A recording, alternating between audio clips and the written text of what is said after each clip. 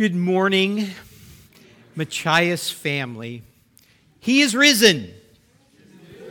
He is risen indeed. That's right. That is the message of hope that we have. We're going to talk about that. But first, we're going to talk about it with the little ones. So come on up, all the kids.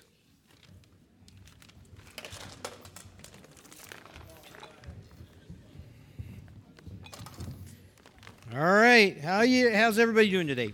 Bad. Yep. Bad. Bad? No.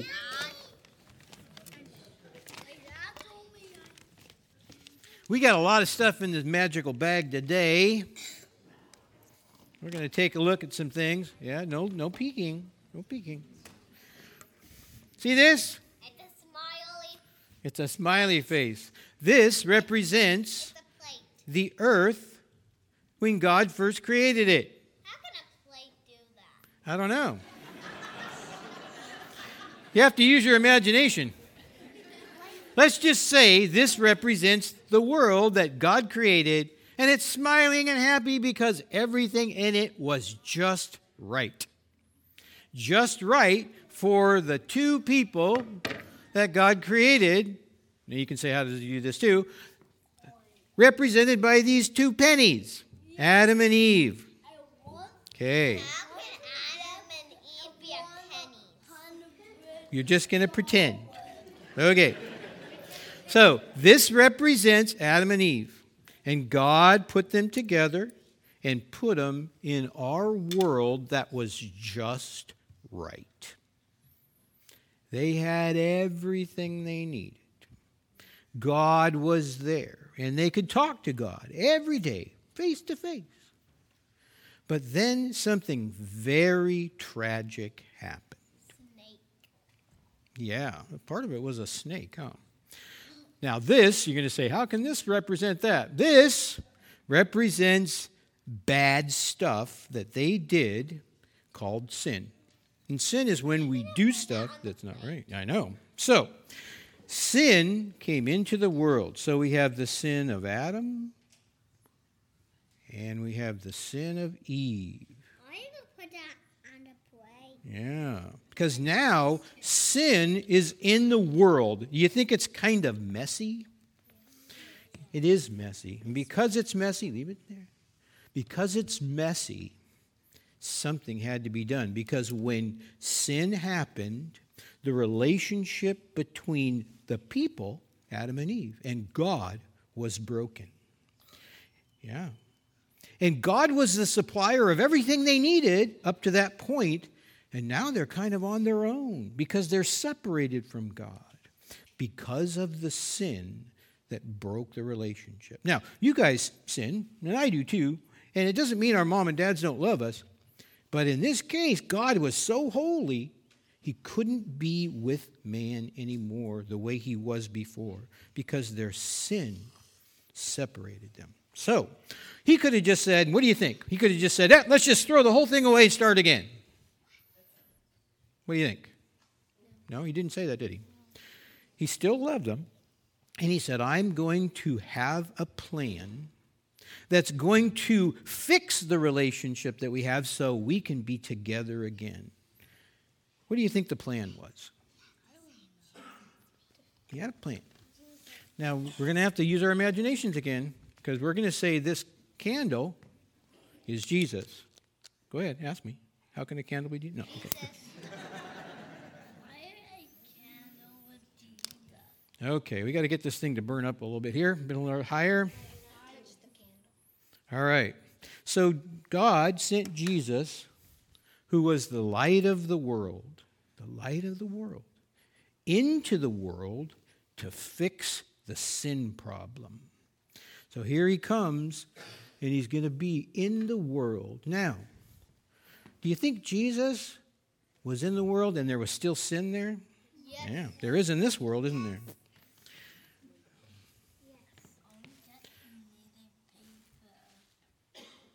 This is extremely, this is like, my glass is not here.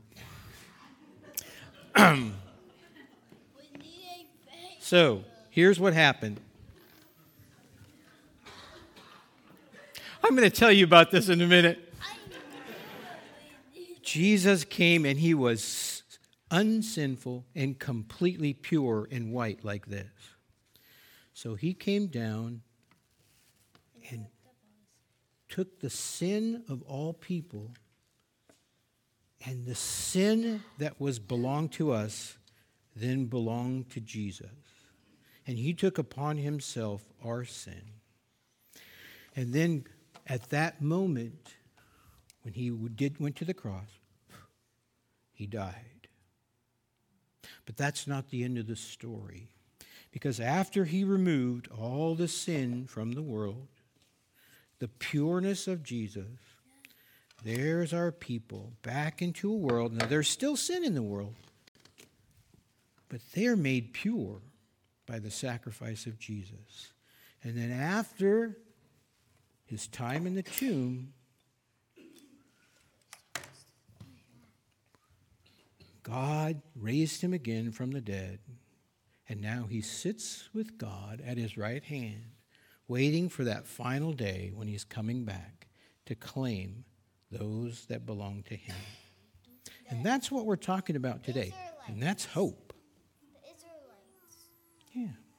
Okay, that's it. And that's going to be the rest of the message that they're going to hear up here about the hope that Jesus brought, both for our eternal problem and our problem that we have every day. All right, thank you guys.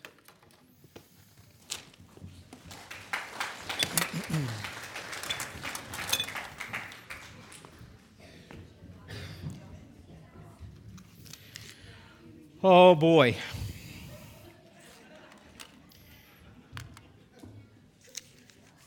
So, you might notice that I'm a little more streamlined than normal.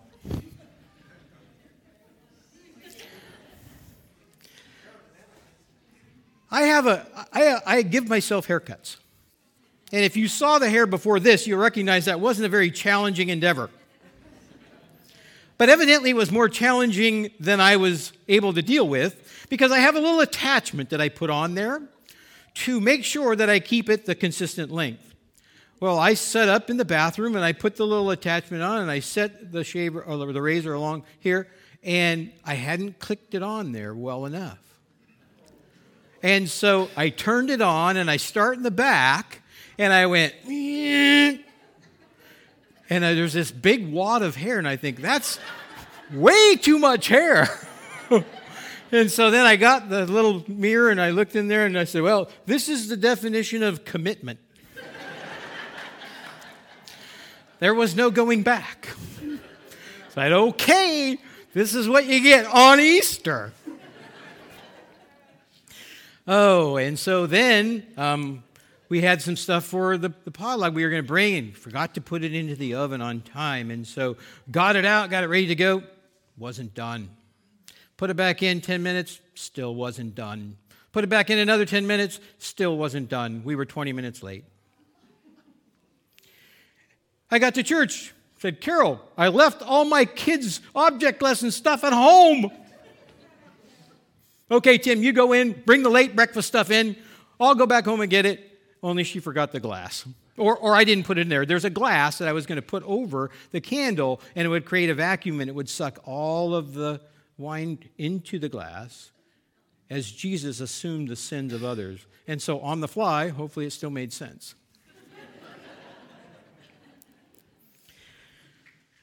This is my first one of these on a resurrection day, and so there was a little added stress. And so we pray downstairs before every service, and we really prayed that the message that you're going to hear comes straight from God. If he would just bypass me and his Holy Spirit would speak directly to you. That was our prayer. And that everything that we said and did today would glorify God. In our worship, in our fellowshipping together, in our giving, in just being here, eating together, and then this time where we hear God speak. And I really prayed that would be the message that God wanted you to hear. All week I've been praying, God, give me just the message that you want them to hear today. And so We'll see. We'll see. But there's a lot of things about this day that you've probably heard in sermons. This is the day, right? This is the day that's Christians. This is our big day. Christmas is good. Jesus comes to the world as a man. But this is the day when the big event is celebrated. And so we've had lots of sermons about this day and the significance of the resurrection. And it is definitely significant. And we have heard lots of sermons about, okay, this particular event happened, and we talk about, the coming into Jerusalem on the week before, and all of the accolades that Jesus got, and then how he was betrayed in the garden by Judas, and how he was taken before Pilate and tried and falsely accused of things he didn't do, and then beaten and scourged, and then how he was taken on the road, to Golgotha, and carried the cross and had the crown of thorns, and was placed on the cross and suffered and died and then was put in a tomb. Okay, you've heard those. I'm not going to talk about that today. What I'm going to talk about is the result of that. You've probably already heard all the details and heard the crucifixion story, but what I'm going to tell you is the result of that is that now we have hope both for eternity and for today. And both of those are necessary. We need hope. We talked about it a little bit at the breakfast downstairs. Hope is essential. Hope is one of those things that every human being has a craving for deep in their soul because, why? Why is it that we need hope? Because everything is broken. And including us, and I believe we were created in the image of God and placed in the garden, as I told the kids, and it was perfect. And God created us with needs. I'm creating you with these needs. And I'm going to give them to you, and we're going to talk about them again. But you're going to have a need for meaning and purpose in your life. This life you're living has to mean something. And you're going to have a need for an identity. Somebody who knows who they are, and they're comfortable with that, and they have a sense of self and self-worth. And then you're going to need love and acceptance. And you're going to need satisfaction. You're going to need to do things that satisfy you. Like there's some meaning, and there was something about this that I left a mark, and I was able to do something that was significant in the lives of others. And we crave that. And it was given to us by God because we were created in His image. And then we needed security. We needed to feel safe. We needed someone to be there, to have our back, and we could tell that things weren't safe. And God created all those things in us. And then we sinned, and we broke it. And all of the things that we needed were still in there. I still need all those things. But instead now of being able to get it from God, where it was supposed to come from, I'm wandering around out here on my own, trying to find all of those things in places in which they don't exist. And in my soul, I know that this life is wrong. You were never created for sin. You were never created for death. You were never created for separation from God. That was the result of sin entering the world. And deep in your soul, you know this is wrong. Therefore, you need and crave hope. There has to be something better, we say to ourselves. At breakfast, we learned that you are telling yourself something now. You are preaching a gospel of hope to your inner self every single day, whether you recognize that or not. Because the life is so hard, and this world is so difficult, and it is so broken, we have to believe somehow, some way, there's got to be something better. We can only go on, we can only motivate ourselves when we see the confusion and all of the despair that this life produces. There must be something better. There must be something that can fix in me what's broken. I know this is not good. I know this is not what God intended. There must be something. And so inside of you, you are preaching a gospel of hope of some kind. And if you're not a believer in Christ, you're still telling yourself something. If I just gain this thing, if I just can have this, if I just get enough money, if I just can get this career, if I can just find that perfect mate, then all these things that are broken in my world are going to be better. And you're telling yourself something like that. Hopefully not if you're a follower of Christ. But we're going to talk about that. Because there's only one real source of hope. And everything else is a pathway to frustration and anger and despair when we try to find the needs of our soul in any place but God. And so Jesus came and he provided that hope both for our eternity and for the time that we spend here on earth, to have what God intended his children to have, and that was relationship and intimacy with each other and with him.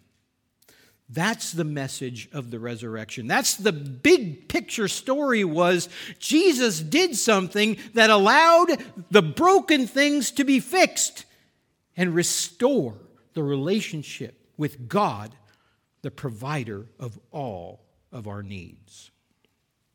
So that's what we're focusing on. Hope. A feeling or expectation of something positive or a better outcome or event. Nobody hopes for something to be worse. And hope can only be hope when it fixes that which is broken. Okay. And so why do we need hope? Because you have issues. And I have issues. Okay? We got problems. Life is full of problems. How many of you had any problems like this morning? How many problems in your life? Yeah, right? No shortage. No shortage. But I don't know some of you maybe. And I don't know some of you maybe intimately enough, but I can tell you this. You only have really two problems. It all boils down to two problems. One of them is an eternal problem, and the other one is a temporal problem right here in this life. The cause is the same. The solution is very similar. So we're going to talk about those and see how the resurrection, actually the death and the burial and the resurrection of Christ provided the solutions to both of your major problems right now.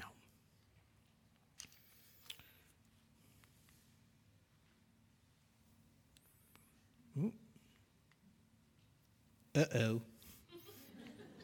You're going to have to advance the slide. Nothing's happening. Okay. The eternal problem. This is the big one, guys. This is the big one. This is the problem that overshadows every problem that you have. This is it. For all have sinned and fallen short of the glory of God, Romans 3:23. And when you sinned, and you were born into a battle with God in which you were going to lose. Because when Adam and Eve sinned, we inherited their sin nature when we were born, and we start out our existence separated from God.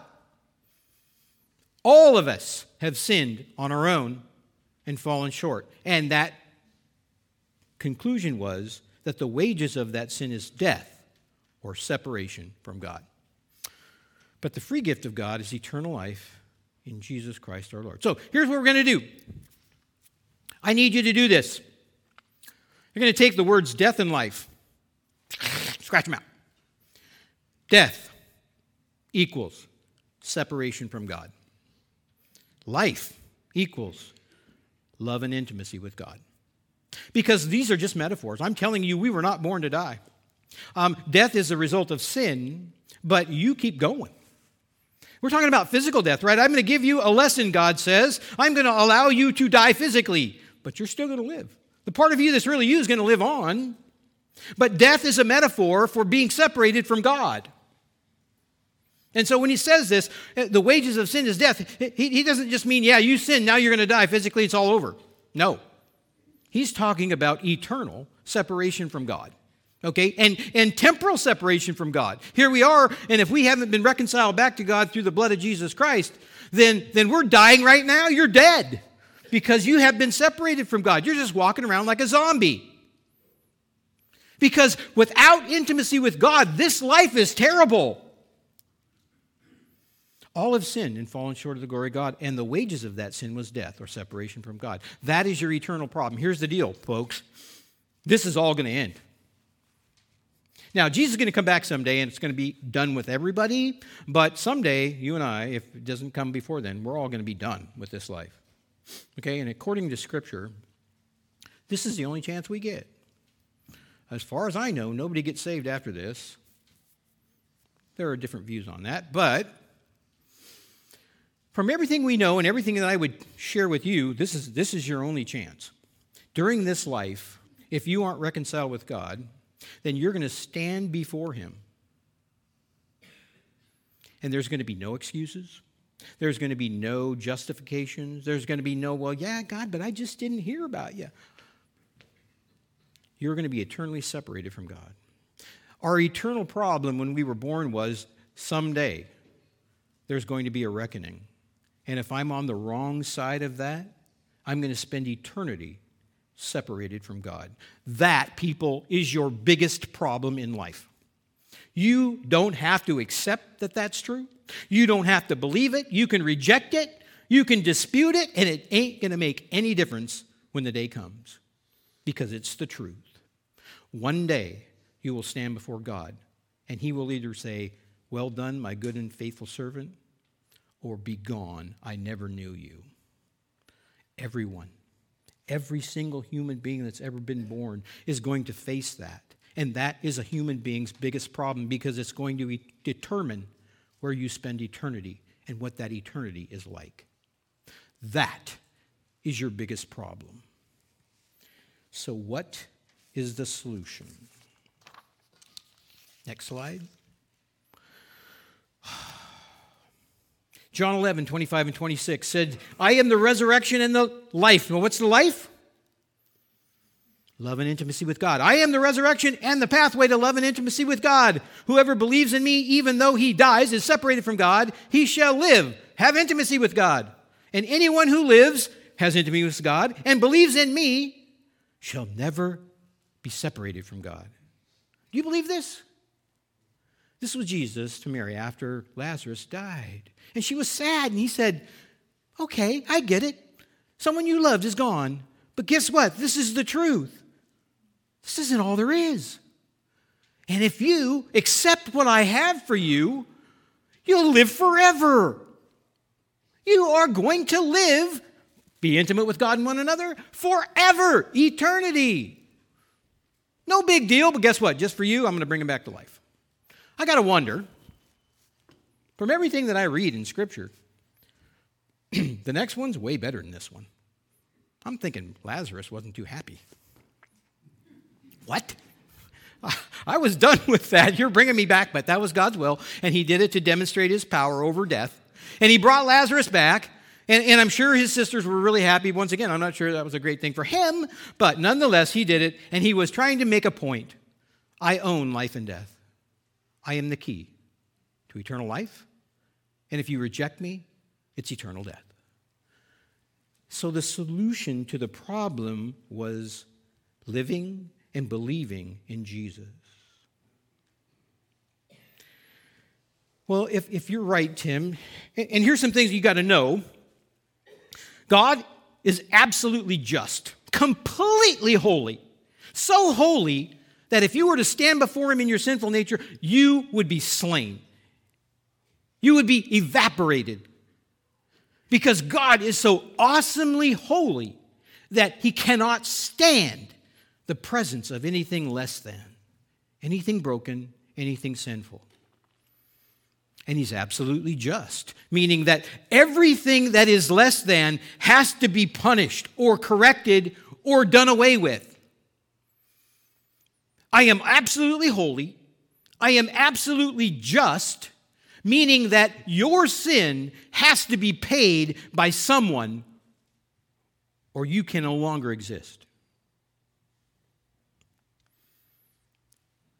How do you get out of that conundrum? If God says, there's no way I can tolerate this, somebody's paying the price for this. Somebody is going to pay for your brokenness. Someone is going to pay for the sins that you have committed. Someone is going to pay. How much hope does that give us? Can I stand in front of God and say, hey, God, I think I can do that. I'm a little bit better than I was bad. And so if I can just stand in front of you and make the case, give me some time to argue. I'm pretty good at arguing. And so, God, I'm going to make a case that, yeah, I was the one guy that deserved to be put into your kingdom on his own merits. How do you think that will work for you? No, not very well. That's a loser. And so how did this all happen? Somebody had to pay. Somebody had to reconcile me back to God, or my eternal destiny was looking very, very bleak. Next slide. How could this happen? Okay. How could this happen? Well, here's this Jesus guy. In fact, he's God. And in fact, he came to this world as a person, just like you and me, except he was fully God and fully man. And then he lived. And he lived a life, and he learned how to walk, and he learned how to talk, and he learned how to do things, and he was a carpenter. But guess what? He lived the perfect life. He lived the perfect life. He came, he was God. Only God could do that. He came, he lived the perfect life. And then he offers himself up at the end. He says, look, I'm going to offer my life. And they get him. And they put him on a cross. And he dies. And then days later, he rises from the dead. So what? How did that help me? That was God. God did that. How did that help me? Cool, you could do that, God. Nice of you to bring Jesus here, and he had some really good teachings and everything. And he died, but guess what? Lots of other people have died for their faith in God. Lots of other people. Now, none of them lived a perfect life, but they weren't God either. He had a leg up on us on that one. But he died, and guess what? Other people have died for their faith. And that didn't help me a bit. And guess what else happened? Other people rose again. Lazarus was one of them. And guess what? That didn't do me any good either. The fact that Jesus died and rose again would not help you except for this. This is what really happened. This is what happened that you didn't see. I think God gave us the metaphors of physical death and physical resurrection, but this is what happened. This was between God and his Son. And I don't know how it happened. I don't know how it all worked out, but this is it. For our sake, he made him to be sin who knew no sin, so that in him we might become the righteousness of God. Here's what happened. How do you satisfy the righteousness and holiness of God? God says, this is how I do it. I'm going to pay. I am going to pay for you. And here's what's going to happen. I am going to put all of your filth, all of your brokenness, all of your sin, and in fact, enough for the whole world. And I am going to put it on myself, and I am going to rend myself.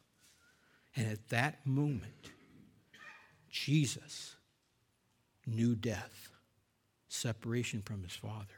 As God looked away from Jesus, who took your sin and my sin, he who knew nothing but holiness took on our sins. That's what saves you.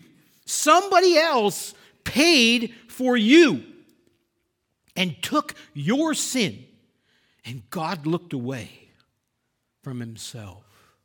We have no idea what that would be. I have no idea what it meant for God to become sin when he could know no sin, when he was absolutely holy. We don't know. We have a metaphor of this agony of the cross, and I'm sure it was, but that didn't save us. And we have this marvelous example of victory over death by coming back to life in the flesh. But that's just a metaphor for what happened when God paid for your sin. This might get me in trouble. I'm going to say it anyway. Jesus' physical death on the cross was horrible. But that's not what saves you. This is what saves you. This is what saves you. Did God somehow put all of the sins of mankind in some sort of act where they thrust a spear into Jesus' side or pounded nails in his hands and feet? I don't think so. But he said, it's finished. And from that point on, I had hope. From that point on, you had hope. And then he says, look, I'm going to drive this baby home. I'm going to raise my son from the dead, and you're going to see that I not only had victory over sin, but I had victory over death. And I'm going to give you the hope of eternal life with me in the new heaven and the new earth. That was the solution. And what was the outcome? What's the outcome to that? Next slide. Now, this is full of metaphors, and I don't like to get too much into, this is the streets paved with gold and the pearly gates, and we're all going to be sitting around singing songs and hymns and stuff. A lot of that's figurative language, but so here's some in Revelation 7, 15 through 17. Therefore, they are before the throne of God, serving him day and night in his temple, and he who sits on the throne will shelter them with his presence, and they shall hunger no more, nor thirst any more, nor will the sun strike them, nor any scorching heat, for the Lamb in the midst of the throne will be their shepherd, and he will guide them into springs of living water, and God will wipe away every tear from their eyes. Now, I don't think you're going to cry. I'm not sure about the living water for sure, but the message is this. 1 Corinthians 2:9, no eye has seen, no ear has heard, nor can any mind conceive of the wonderful things that God has prepared for those who love him. I don't know exactly what it's going to be like, but I know it's going to be so unbelievably great that it's indescribable. So the outcome of the hope is I get saved from the death penalty that I deserved, and I get restored to be a child of God with all the benefits of belonging to Christ.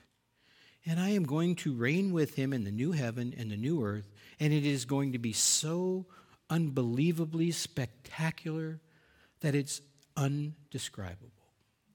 All of the needs that we have are going to be perfectly met. We won't even realize we have needs. They're just going to be there.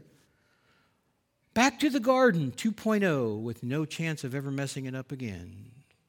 Every need just there. I can reach up and pick the fruit right off the tree. And the water that I need just comes right up out of the ground. I don't need clothes because it's just warm and everything is just beautiful, and there's no striving, no envy, no anger, no hatred, no bitterness. That's the result, and that's the hope that we have for our eternal problem. It was solved by Jesus, and he says just this. Take it. You don't have to earn it. I don't have to fix you first. You don't have to come to me and say, yeah, here, I'm ready. Just take it. It's got your name on it. I got plenty. I got enough for all.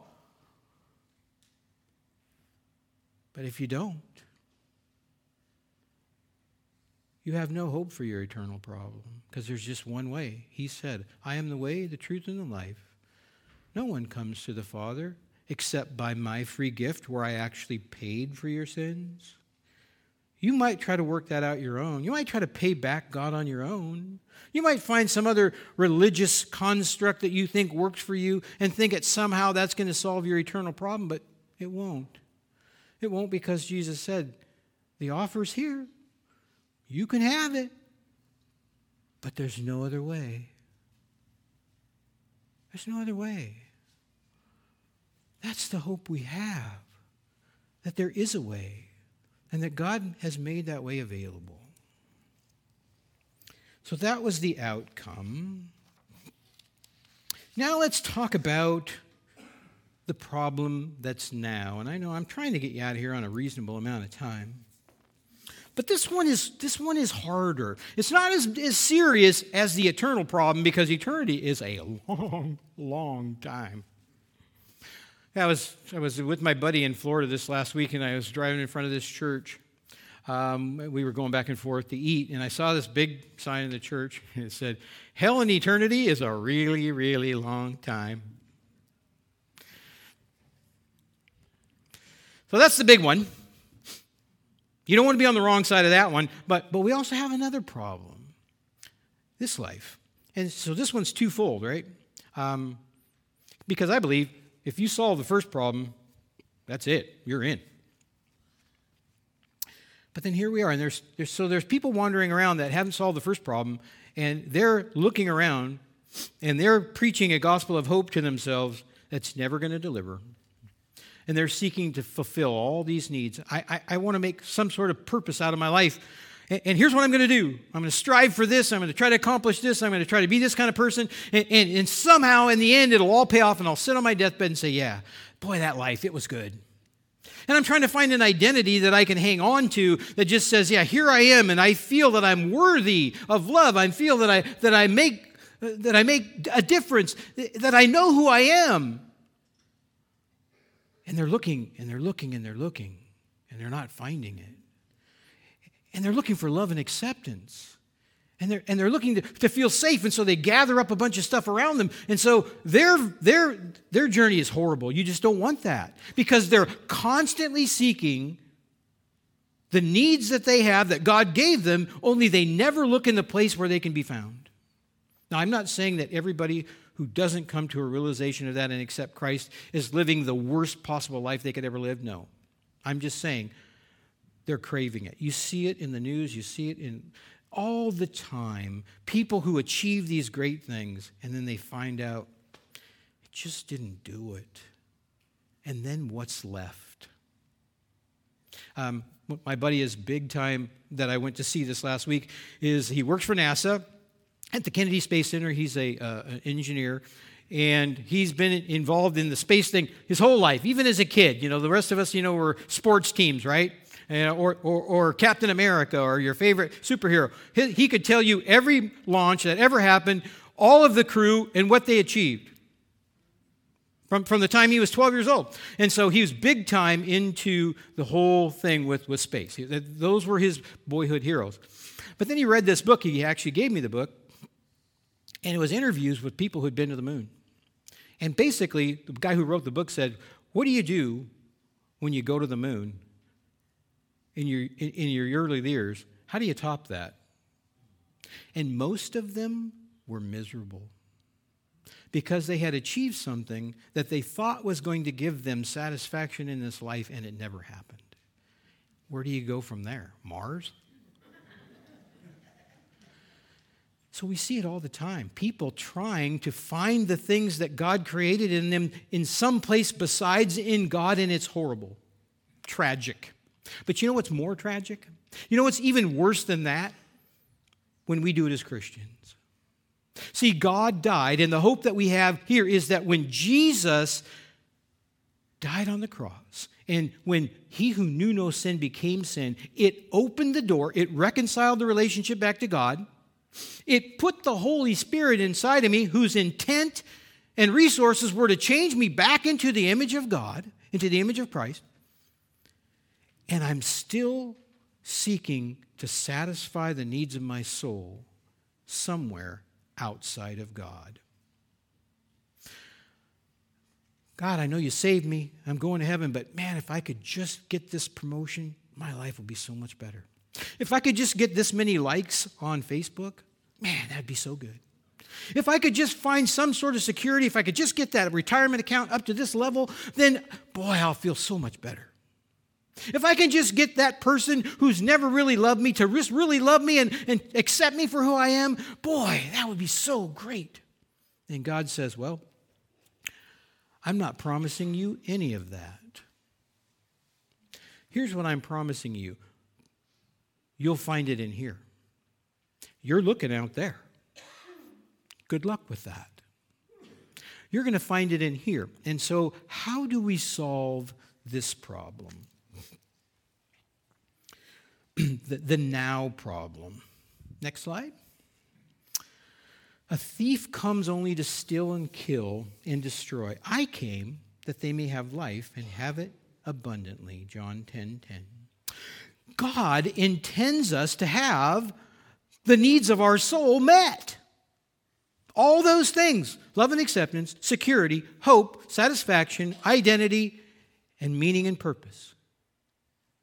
I came so you could have those things. I died not only to save you in the sweet by and by in eternity, I saved you so that you could be redone, reconstructed from the old you to the new you so that I could completely satisfy as much as possible all of the needs that you have. You think they're going to be satisfied this way. I got news for you. The only place it's going to happen is with me. Quit looking out there. Look in here. But I'm broken. And see, that's the conundrum that we have on our temporal problem is Jesus came, and yes, he saved us, and yes, his Holy Spirit is inside me, and yes, he's redoing me over and over, and yes, he'll never quit. But there's a part of me, my flesh, that's still broken. And it wants what it wants when it wants it. And it's there, and it's my default reaction to everything, and I have to kill that thing off. Actually, I can't do that. But God says this. He says, you die to self, and you put a little piece of you on the altar, and every time I'll kill it for you. Because God says this, I died for you, now it's your turn. You need to die to me. If you really want to find satisfaction, if you really want this life to make sense, if you really want all these needs to be met, you have to die. Next slide. So the answer to our problem is this. I have been crucified with Christ. It's no longer I who live, but Christ who lives in me, and the life I now live in the flesh, I live by faith in the Son of God, who loved me and gave himself for me. The answer to success in this life is to surrender. If you're a Christian, you still have within you, unfortunately, I don't know why, but God didn't take it all when he first came in there, but he says, no, look, I'm going to be there with you, and I'm going to put my Spirit inside you. And I'm going to start changing you, and you are going to be a work in progress. You'll never be finished until you die. And I'm willing to do this at a pretty good clip, but you have to die. I have to kill the old you so I can refill you with the new you. And the new you is really great. But every time you hang on to the old you, there it's going to be. And so Paul says, it's no longer I who live. Christ is in there, but I got to die. I was crucified with Christ. One little bit at a time. And I have to put that on the altar and let God kill it so that my temporal problem of living in the flesh, which only brings pain and suffering and disdain for myself and guilt and shame, all of that comes because our flesh is still active and it wants what it wants. And it's the first place I usually go, and I have to say, God, I'm having a problem with patience. I have to put that on the altar. I'm having a problem with this sin, and I have to put that on the altar. And God says, I'll kill it for you. And it's a process we have to go through every single day. The solution to this life is to die. Instead of looking for the things outside of us, the answer is within us. And the outcome is this. You can have the abundant life now. But here's the bad part. The abundant life exists in the midst of turmoil and strife and pain and sorrow and loss. And we have a hard time reconciling that. If I'm going to be happy, Lord, if I'm going to have joy, if I'm going to have satisfaction, if I'm going to find fulfillment, how am I going to do that when everything around me is so chaotic and painful and broken and hard? Because you're looking out there and you need to look in here. See, right now, God says, you're going to find those things in spite of your circumstances. One day, you'll have all those things because of your circumstances, because I'll be there with you, because I'll take away everything that's broken. But right now, you have to life-proof yourself by giving everything about you that's broken over to God on a daily basis. Because God wants the abundant life for you as a Christian. He doesn't want you to struggle. But we have to recognize that doesn't mean that our life will get easier. In fact, oftentimes your life gets harder when you accept Christ. And that's where in faith we go to the source of our true needs instead of trying to figure it out on our own. That's the gift that God has for you. That's the pathway to an abundant life that Jesus made possible by his death on the cross and his resurrection on the third day. That's what God wants for you. That is the hope for the here and now. Christ tells us in Scripture, I died not only that you may live forever, but that you might have abundant life right here. For me, the second one was a lot harder than the first one. I accepted Christ when I was 12 years old. I never thought that there was any other alternative. It just came as natural as could be, and God led me to himself. But then I had to, and I didn't have one of those experiences where, my life was so terrible, and I had tried all these things on my own for so long, and they never worked, and I couldn't find satisfaction. I couldn't find peace. I couldn't find joy. No, I never had that.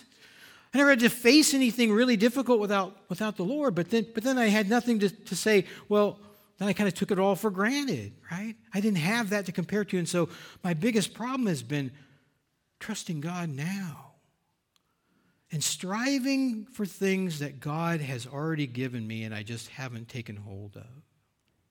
Hopefully that's not where you're at. But I know that it's a struggle, and it's always going to be a struggle because we have that flesh that's in us.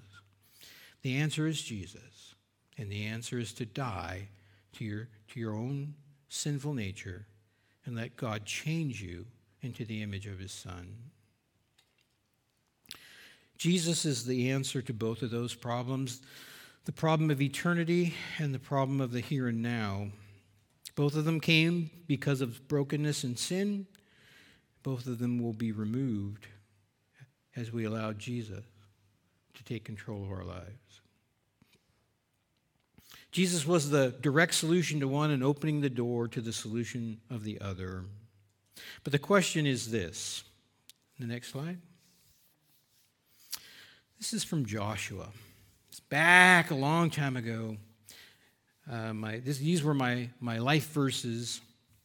And I started out there in the first part of Joshua in chapter 1 of be strong and courageous. For the Lord your God is with you wherever you go. And then this one we've often seen at the very end in verse 15. But this is Joshua asking God's people. This is God's people who were wandering around in the desert for all this time, and they're ready to go into the promised land. And he's saying, look, dudes, you got to decide. Now, therefore, fear the God and serve him in sincerity and faithfulness. Put away the gods of your fathers, those of you who rebelled while you're out there wandering around and beyond the river and when you were back in Egypt, and serve the Lord. And if it is evil in your eyes to serve the Lord, then this is the deal. Choose this day whom you will serve. Whether it's the gods of your fathers, now I'm going to say whether it's the things of this world, whether it's trying to find satisfaction outside of God, you got to choose this day. Are you going to accept Christ and for his solution for your eternal problem? But also, if you are already God's child, are you going to accept God's answer to your life here today? Because we're serving the gods of this world when we try to find anything that satisfies us outside God. That's an idol. Whether the gods your fathers served in the region beyond the river or the gods of the Amorites in whose land you now dwell, but as for me and my house, we will serve the Lord. I'm going to ask you that question today and challenge you. I am not one of those doomsday people. I am not one that's making predictions. This much I know. I'm old. My time's going to be over before you know it.